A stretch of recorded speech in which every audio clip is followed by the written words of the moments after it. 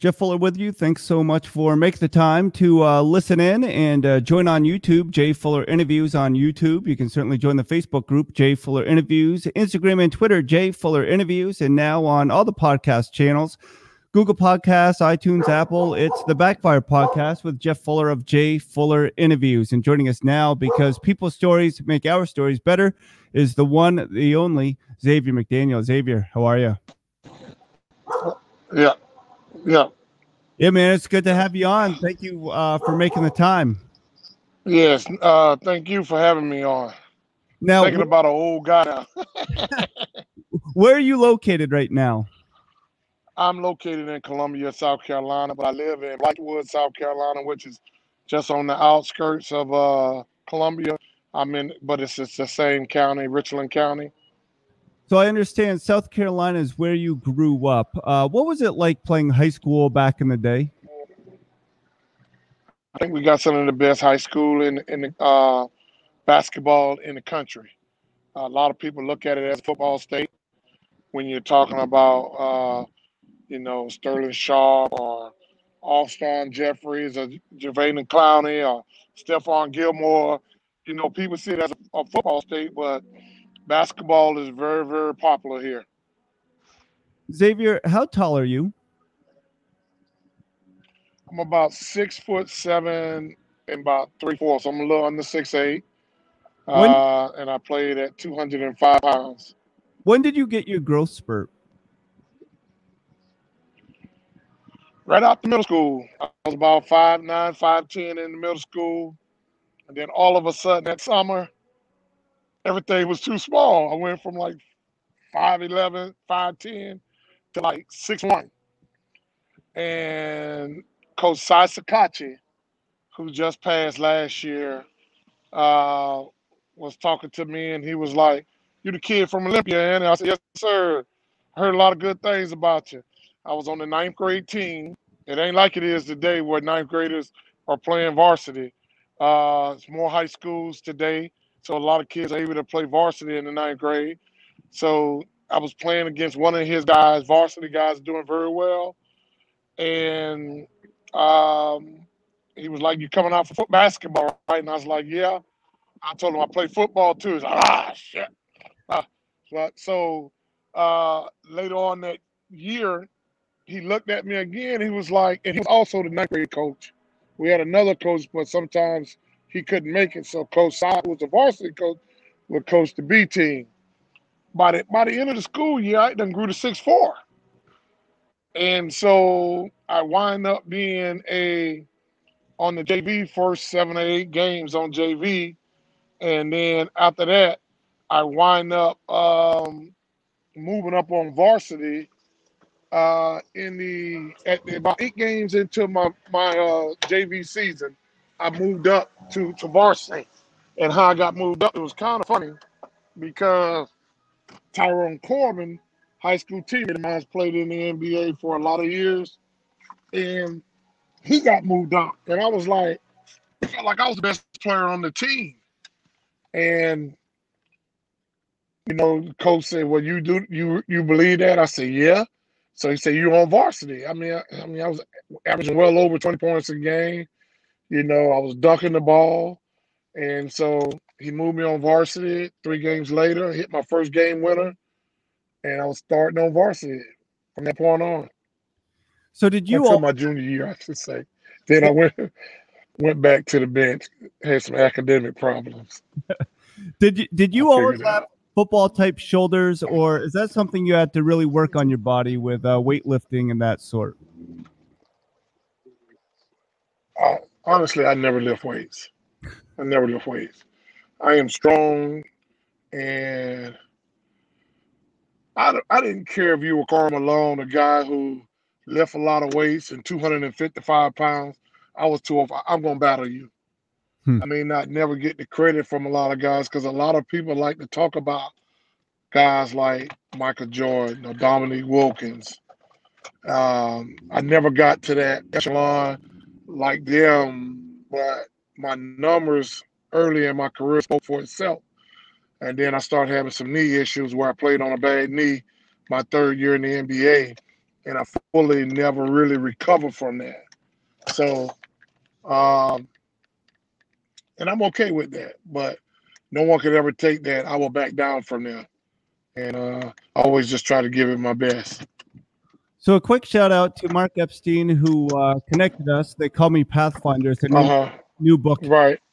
Just talk to me about the people you've met throughout the basketball journey. Does it ever surprise you when you look back to see some of the great contacts that you've been able to have a part of your life? Yeah, it's awfully amazing because I tell this story that little black kid from Columbia, South Carolina, grew up in a small section called Edisto Court on the southeast side of Columbia, near the fairgrounds, and never thought that my journey would lead me to a lot of places because the neighborhood was really, really tough. People talk about their neighborhood. Well, I put my neighborhood up against any of them. And so, um, seen a lot of things, a lot of negative things, but there were also a lot of great, great people in that neighborhood. A lot of great people that have passed on and went into the afterlife now. But there's a lot of friends of mine that are from that area that are still alive. So there's been a lot of good people. So there's bad people everywhere. And I've just been fortunate enough to be able to see some of the things leaving here on a bus going to going to Wichita, Kansas, and saying, whoa, it's a whole different world out here. Never been to the Midwest. Farthest I ever been was to Memphis and to Mississippi um, during my senior year. But I never thought in my wildest dream that it would take me all over the world, being to Greece, to Russia, to Israel, um, Italy, Spain, Thailand, all over Asia. I've been. It's been a great, great journey, and I wouldn't trade it. I know some of the things, the physical part of the game, where like now, I walk with a limp because of my knee, but I wouldn't change it for nothing. I mean, basketball is like, how can you not love it? You wake up in the morning, and at 10 o'clock you go play basketball, and you get paid for it. And when I was with the Seattle Supersonics, I'm getting paid $100,000 a month. How could you not love it? So for me, uh, being in that competitive aspect of meeting guys like Michael Jordan, which I already admit we were 19 before any of us was famous. Me and Karl Malone and Kyle Masters, Kyle Masters from Kentucky. I think it was Kyle Masters. I may be getting his last name, but it's Kyle something. Hmm. Played for Kentucky, white guy, shooting guard. We were all suite mates in Colorado Springs, where I was 19 years old. I think Carl was about 19, and it's guys like Sam Perkins.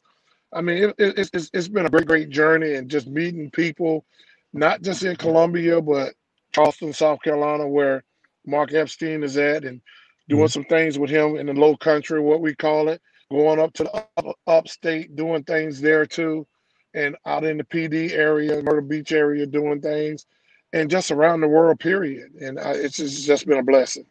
So Xavier McDaniel makes some time. Before you were an NBA All-Star, you went to Wichita State. Why'd you choose Wichita? To make a long story short, because we could be here all day on this story, I originally was going to go to South Carolina. That was my original thought from the time I watched Alex English. And I want to say it was either 1976 or 75, 76 season. I watched him, a guy named Peter Ray McClinton used to get us tickets. We were at the boys club and he worked at the boys club, and he would get us tickets to USC games. And it was the first time I seen him. And I told him years later that I was at that game when you gave your mother that basketball. And I said, I vowed to myself that day I was going to break his record. And from that day forth, I've always wanted to be a Carolina guy. I mean, I used to emulate guys like Clarence Williams and Kevin Long, names you may not never heard of. They played football. And George Rogers, and everybody know George Rogers. Uh, and as a 14-year-old, I'm looking at those guys playing football and Alex English playing basketball. They were a little bit, well, Kevin Long and Clarence Williams were George age, And then during my high school year, that's when George Rogers came as a freshman. So I was like, these are guys that I looked up to and that I want to be. I just want to be a part of the Carolina family. Didn't work out because I had some academic problems. I had some behavioral problems. Uh, from, like I said, from the neighborhood I was, it was a tough neighborhood. You had to learn how to throw them hands. And so um, I got in a lot of trouble. I was a starter as a sophomore. I went to the bench as a junior to get my academics up and to be a model citizen, to be actual, to be a model citizen in school. So during my senior year, all my rage that I had, I just took it out on opponents. Hmm. Blocking shots, rebounding, dunking, and just being that force. And I went to this basketball camp called Bill Cronow basketball camp. Everybody used to call it BC basketball camp in Millsville, Georgia. Um, that's where I met Wayman Tisdale at. A lot of other players, Charles Barkley, a lot of us was down there. And that's when I first started getting recognized as a basketball player. And then basically what happened, South Carolina reneged on a scholarship that they offered me. And I opened up my recruiting, and I went to Mississippi first, to Memphis State. I went to Clemson, and Wichita State was the last one. And I just started watching the tapes. Everything that I dream about doing, I seen it on the tape. I went to Coach Smith's house on that Sunday before my flight. I had breakfast with him and his wife, and the assistant coach Jeff Jones. And he was like, "Can you dribble?" I was like, "Yeah, but high school coach won't let me dribble." And he was like, "I let all my big guys dribble." And he said, "Can you shoot?" I said, "Yeah, but he don't let me shoot that often." He said, "Do you make them?" I said, "Yeah, I shoot about 70, 80% from the field, but if I take too many, he gets on me." So he was like, everything that I seen in the tape, bringing the ball up as a big guy, he allowed our guys, he let the guys do it. I'm watching Antoine Carr bring the ball up. He's 6'9". So I'm sitting there like, wow, this may where I want to be. And I thought about it. My parents sit down and say, you know, I know you got your friends, but as a man, sometimes you got to learn to move on. It felt like it was better for me to move somewhere where I didn't know a lot of people at first. It make me concentrate on basketball and academics, and basically that's what happened. So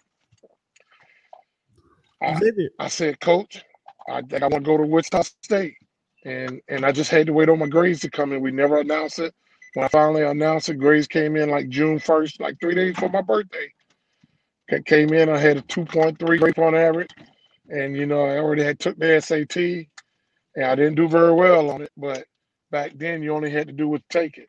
Yeah. And I tell people all the time, I didn't do crap on that SAT, but I graduated from college. Yeah. And that's all that matters. I was a very poor test taker as well, and so we won't talk about SAT scores at all. Hey, I'm a poor test taker, homework taker, whatever you want to say. I was bad at all at times when I wanted to be. So I understand. Xavier McDaniel making up time. What was more difficult, being the rebounding leader or the scoring leader at the Division I level?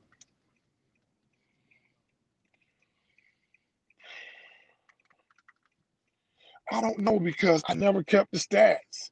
The only thing I know, if I had 2 rebounds at halftime, my college coach would come in. Jeff Jones said, "Well, Coach, Xavier only got 2 rebounds." And the only thing he would say to me was, "You better have answer rebounds at the end of the game." And I would just go out and I just start snatching them. But sometimes it was tough. Because you got 2 and 3 people, but I contribute what I did in the summer. I would always run 3-4 miles. I was in such great shape that it enabled me, when guys were getting weaker, I got stronger. And I just never thought about it. The only time I thought about it is at halftime when my college coach never said nothing about points with me. He would always talk about rebounding. And my coach would always say, Coach Smith would always say, Rebounding is what got you in the starting lineup, and that's what's going to keep you there. So don't ever stop doing that. And I would get back on them boards, and that's all I would do. I would have 2 at halftime and have 22 at the end of the game. So I just think that was just my being relentless, and my condition that I did in the summers. So the 1985 NBA draft, you were selected fourth by the Supersonics. Patrick Ewing, Wayman Tisdale, Benoit Benjamin were before you. Were you surprised that you went so high? Right. Or do you think you should have gone higher? Oh, no. I honestly, I knew Patrick. Everybody knew Patrick was going to be number 1. If he would have probably came out his high school year, he probably would have been number 1. I mean, Patrick is a beast. I mean, he's always been a beast. But I felt like I could have been number 2. But, Wayman Tisdale had more accolades than me. 3-time first-team All-American, Olympian, and Benoit Benjamin, I felt like I outplayed him 2 times in college.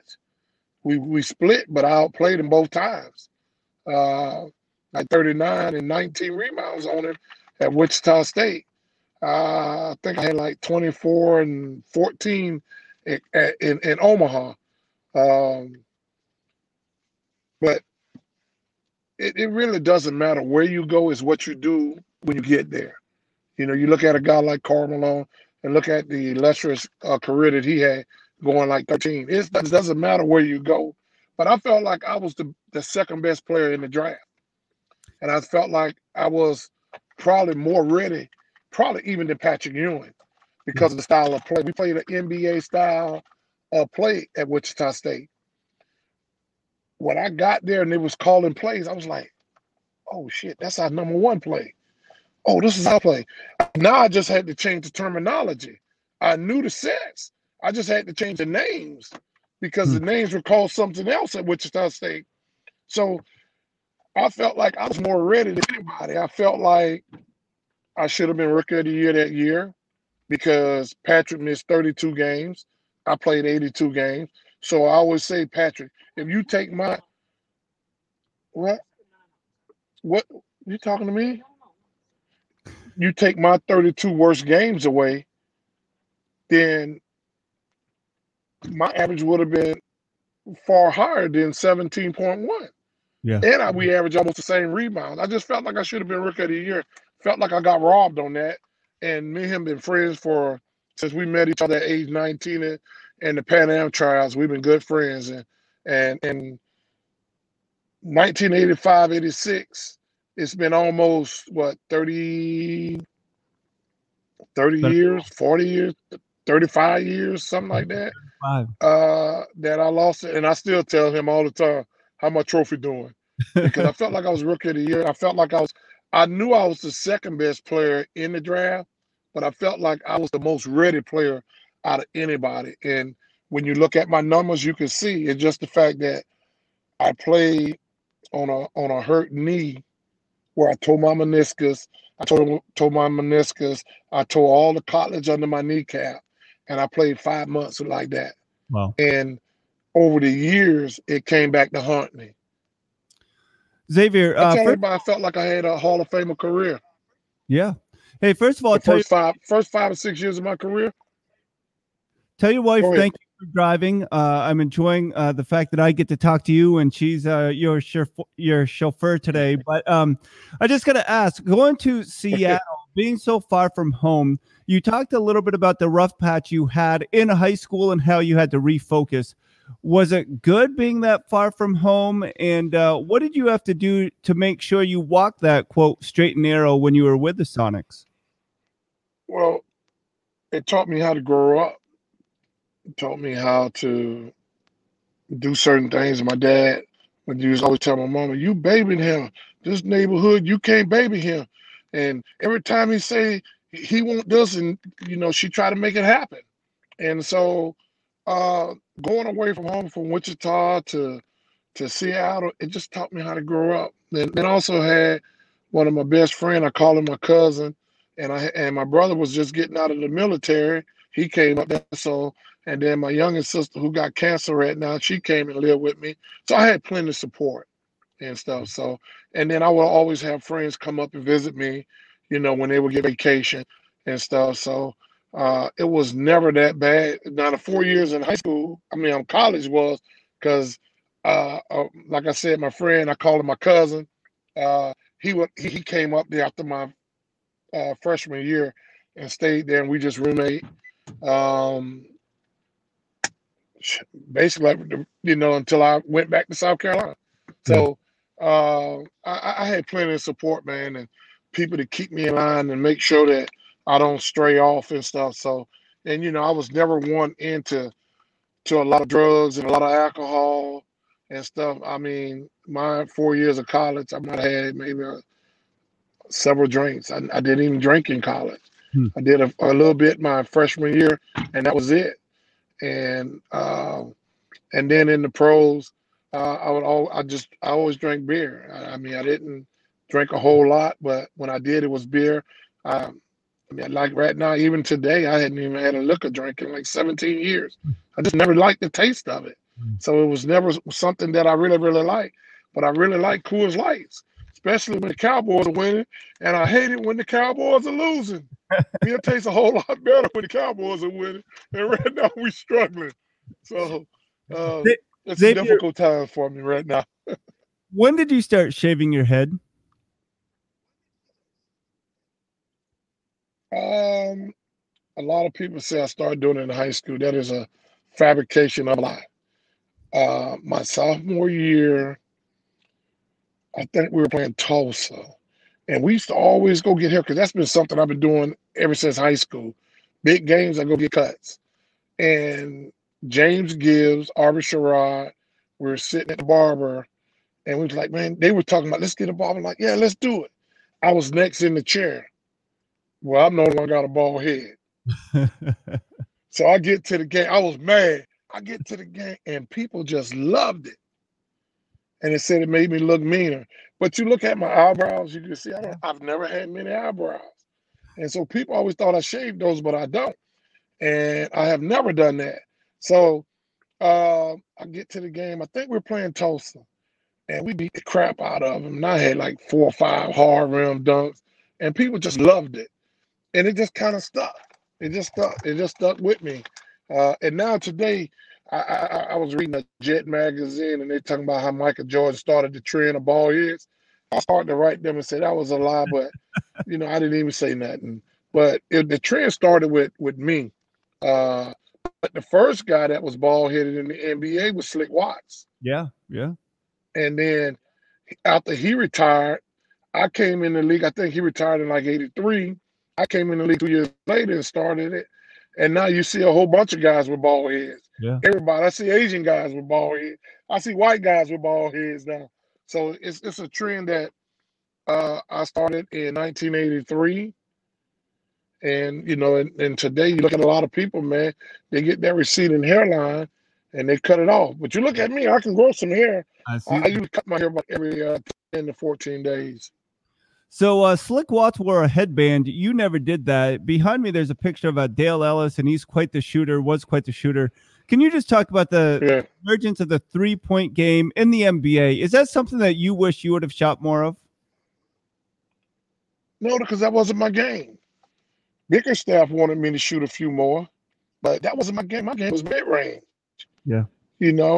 My game was staying within 17, 18 feet. I'm automatic. Post.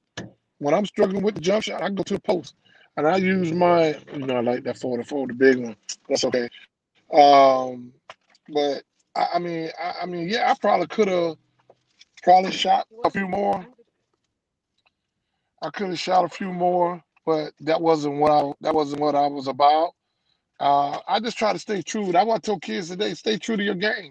And if the Houston Rockets was smarter, and D'Antonio is a South Carolina guy from Myrtle Beach, if they would have shot the two a couple more times, they would have been in the NBA Finals for 2 years in a row. But you can't, if you're gonna live with it, you're gonna die by it. I just think it's not a high percentage shot. Steph Curry is a great shot. Who else I would say? Dale Curry, great shot. Yeah. Dale Ellis, great shot. Larry Bird, great shot. There's a lot of guys that could really, really shoot it. And there's a lot of guys like I look at James Harden, and I think that if he took a few better shots, he would be a great shooter. But when you're shooting 33%, maybe in baseball that's pretty good. Batting 330, 333, that's good. But basketball, you look at a guy like, what's his name played for Washington, he on ESPN. Another great shooter. He shot like 49%, 51%, but it's not a very high percentage shot. And for me, I think I shot 26%. If I would have shot another 7%, that would put today that shooting 35% is a good shooter today. I just didn't see that as a good shot for me. Hey, Xavier, talk to me a little bit. Behind me is that infamous picture of you and Michael Jordan, but I remember a video that Larry Bird told you exactly where he was going to shoot it and just about where he said he was going to shoot it. He actually shot and made it. The NBA, I've heard that you are a super nice guy, but when you get on the court, you are certainly as competitive as anyone. What does it take to be a competitor in the NBA without backing down, with protecting your teammates? Talk about that aspect. Well, when I came into the league, everybody looked at me as this tough guy, and I just played hard. I don't really think I'm that tough guy. I'm just not going to back down. And you're looking at that picture in the back. Michael Jordan, we were saying F you to each other. I asked him what he wanted to do. That's when, what's the man name? Referee right there. Jake came in there, and that's when he gave us both texts. And as a 57-year-old guy, now, and I was about 27 on there, I would have kicked Michael Jordan's ass. All of Chicago Model would have killed me. But at 57, at 27, you ain't thinking that. But at 57, I'm like, man, I'd have hit this icon. They would have probably assassinated me or something. And the Larry Bird story was, we were playing them, and I think we went up by 1. I think Dale had scored, and we went up by 1. And he was like, it was a tie score. That's what it was, tie score. And he was telling me, AX, I'm going to get this ball right here, and I'm going to shoot it in your fucking face. And I was like, yeah, I know you're going to get it. I'm going to be right here. We're fucking waiting on you, too. And you can see us talking shit to each other. And he came out and said, I told you I'm coming to. And what I should have probably fronted him. But I figured that I was a lot stronger than him. I could bump him and try to get him off. But he hit me with a shot. If you go back and look at that shot, you see me lean just enough back for him to get off. You see me jump. And when it went through, he looked and said, damn, I didn't mean to leave nothing on the shot clock. On the clock. I was looking at him, this mother, I was like, God damn. I'm gonna be on highlight for the rest of my life. So, Larry Bird, man, great player. Another Missouri Valley brother. Nothing but respect for him. The way he plays hard, aggressive, do whatever it takes to win. You gotta admire those type of guys. So, Xavier, a couple questions, then we'll get you out. And thanks again for just making the time and being a part. And that's simply, when did you realize not that you were going to retire from professional basketball, but when did you feel as though your body had enough, and so you kind of just stepped away from playing pickup basketball or just hanging out with the guys and running up and down a court? When I saw myself on the bench. I didn't mind being on the bench, but I just wanted to contribute a little bit. And that's why, one of the reasons why, if someone would have told me they'd give me 12 minutes, I just wanted like 12 to 15 minutes a game. And I mean, it was never about the money. It was never about the money. I never played for the money. I always played because I love the game. And I continue to play basketball, even with a hurt knee, till I was in my 40s. I think the last time I dunked, I was about 46 years old. I hadn't tried it since then. Well, I know I can't do it now, 57, but it just, I just knew that regulation, also knew my days were numbered and stuff. with what went on with ML myself. I just wish that things would have worked out a little bit better in New York. I knew we had a championship team, but I knew I was going to Boston. Unfortunately, Reggie Lewis died. Yeah. You know, we won 51 games that year, and Reggie Lewis passed away. And I think the organization just panicked. And you know, like me and ML Carter, they made him vice president, and to this day, I still want to whoop his ass. He don't know.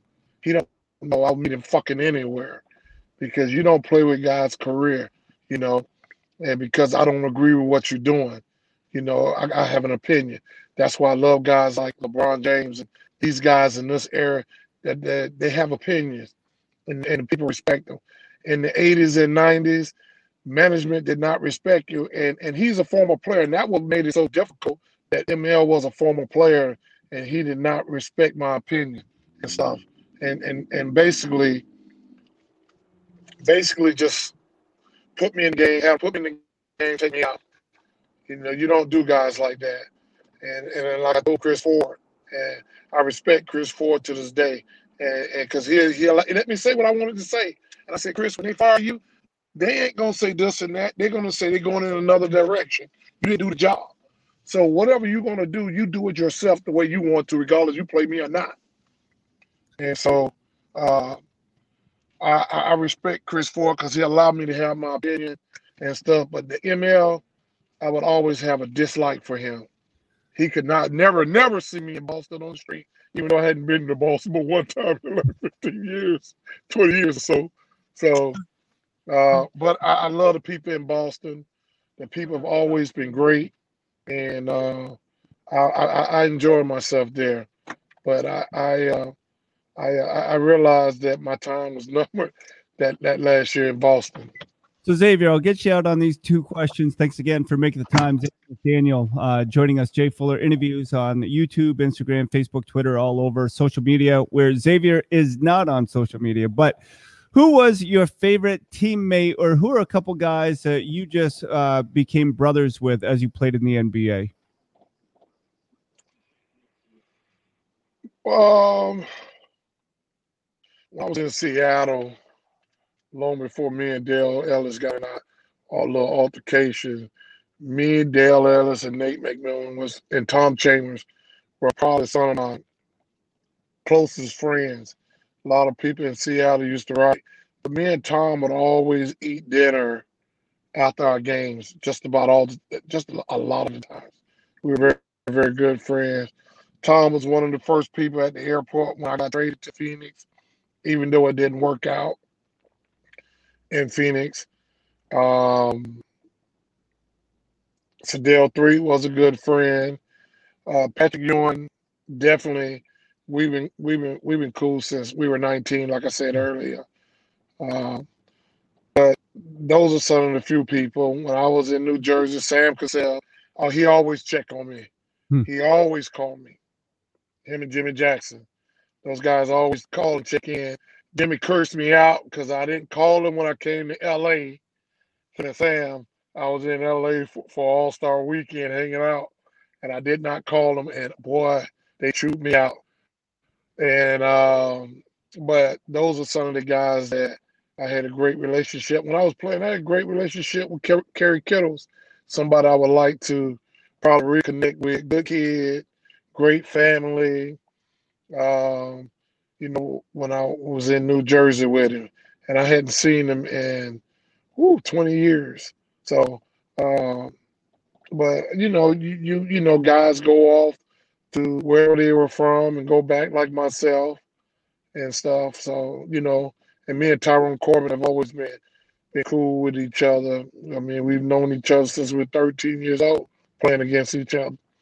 They call it King Park now, but it was Valley Park back in the day when we were playing and going up against each other and playing against each other from middle school, his middle school, Creighton, and I went to Olympia Middle School, playing against each other back in the day. So still talk with a few people, but, you know, those are just some of the guys that I talk to. So, Xavier, the final question I have for you, if you never played professional basketball, what would you have done for a career? I think I could have been a pretty good baseball player. If you talk to people in my neighborhood and people in Columbia, I was a pretty good baseball player. The fact is that I just kept growing. And besides, at the time in high school, what would be the tallest player would be maybe a Dave Winfield when he played for Minnesota and the Yankees, 6'5". There wasn't a lot of 6'7" baseball players. But by the time the mid-'80s came, you got Mark Aguirre, Jose Canseco. You got a lot of guys. I looked at Ken Griffey, and I knew him in Seattle, and I was like, man, you like 5'10", you hit that damn ball that far? So I was amazed at how small he was and how far and I felt like I was a pretty good player if I would have stuck with it. Most people in my neighborhood, they would tell you they would never thought that I would be a basketball player. Everybody thought I was going to be a baseball player. I played baseball for 9 years before I went to college. Played all the way up until I went to college. Well, Xavier, thank you so much for making the time. It was certainly a privilege and an honor for me. You're one of my heroes when I was a kid, just watching you play. It was just awesome to see how fierce you were. You didn't back down.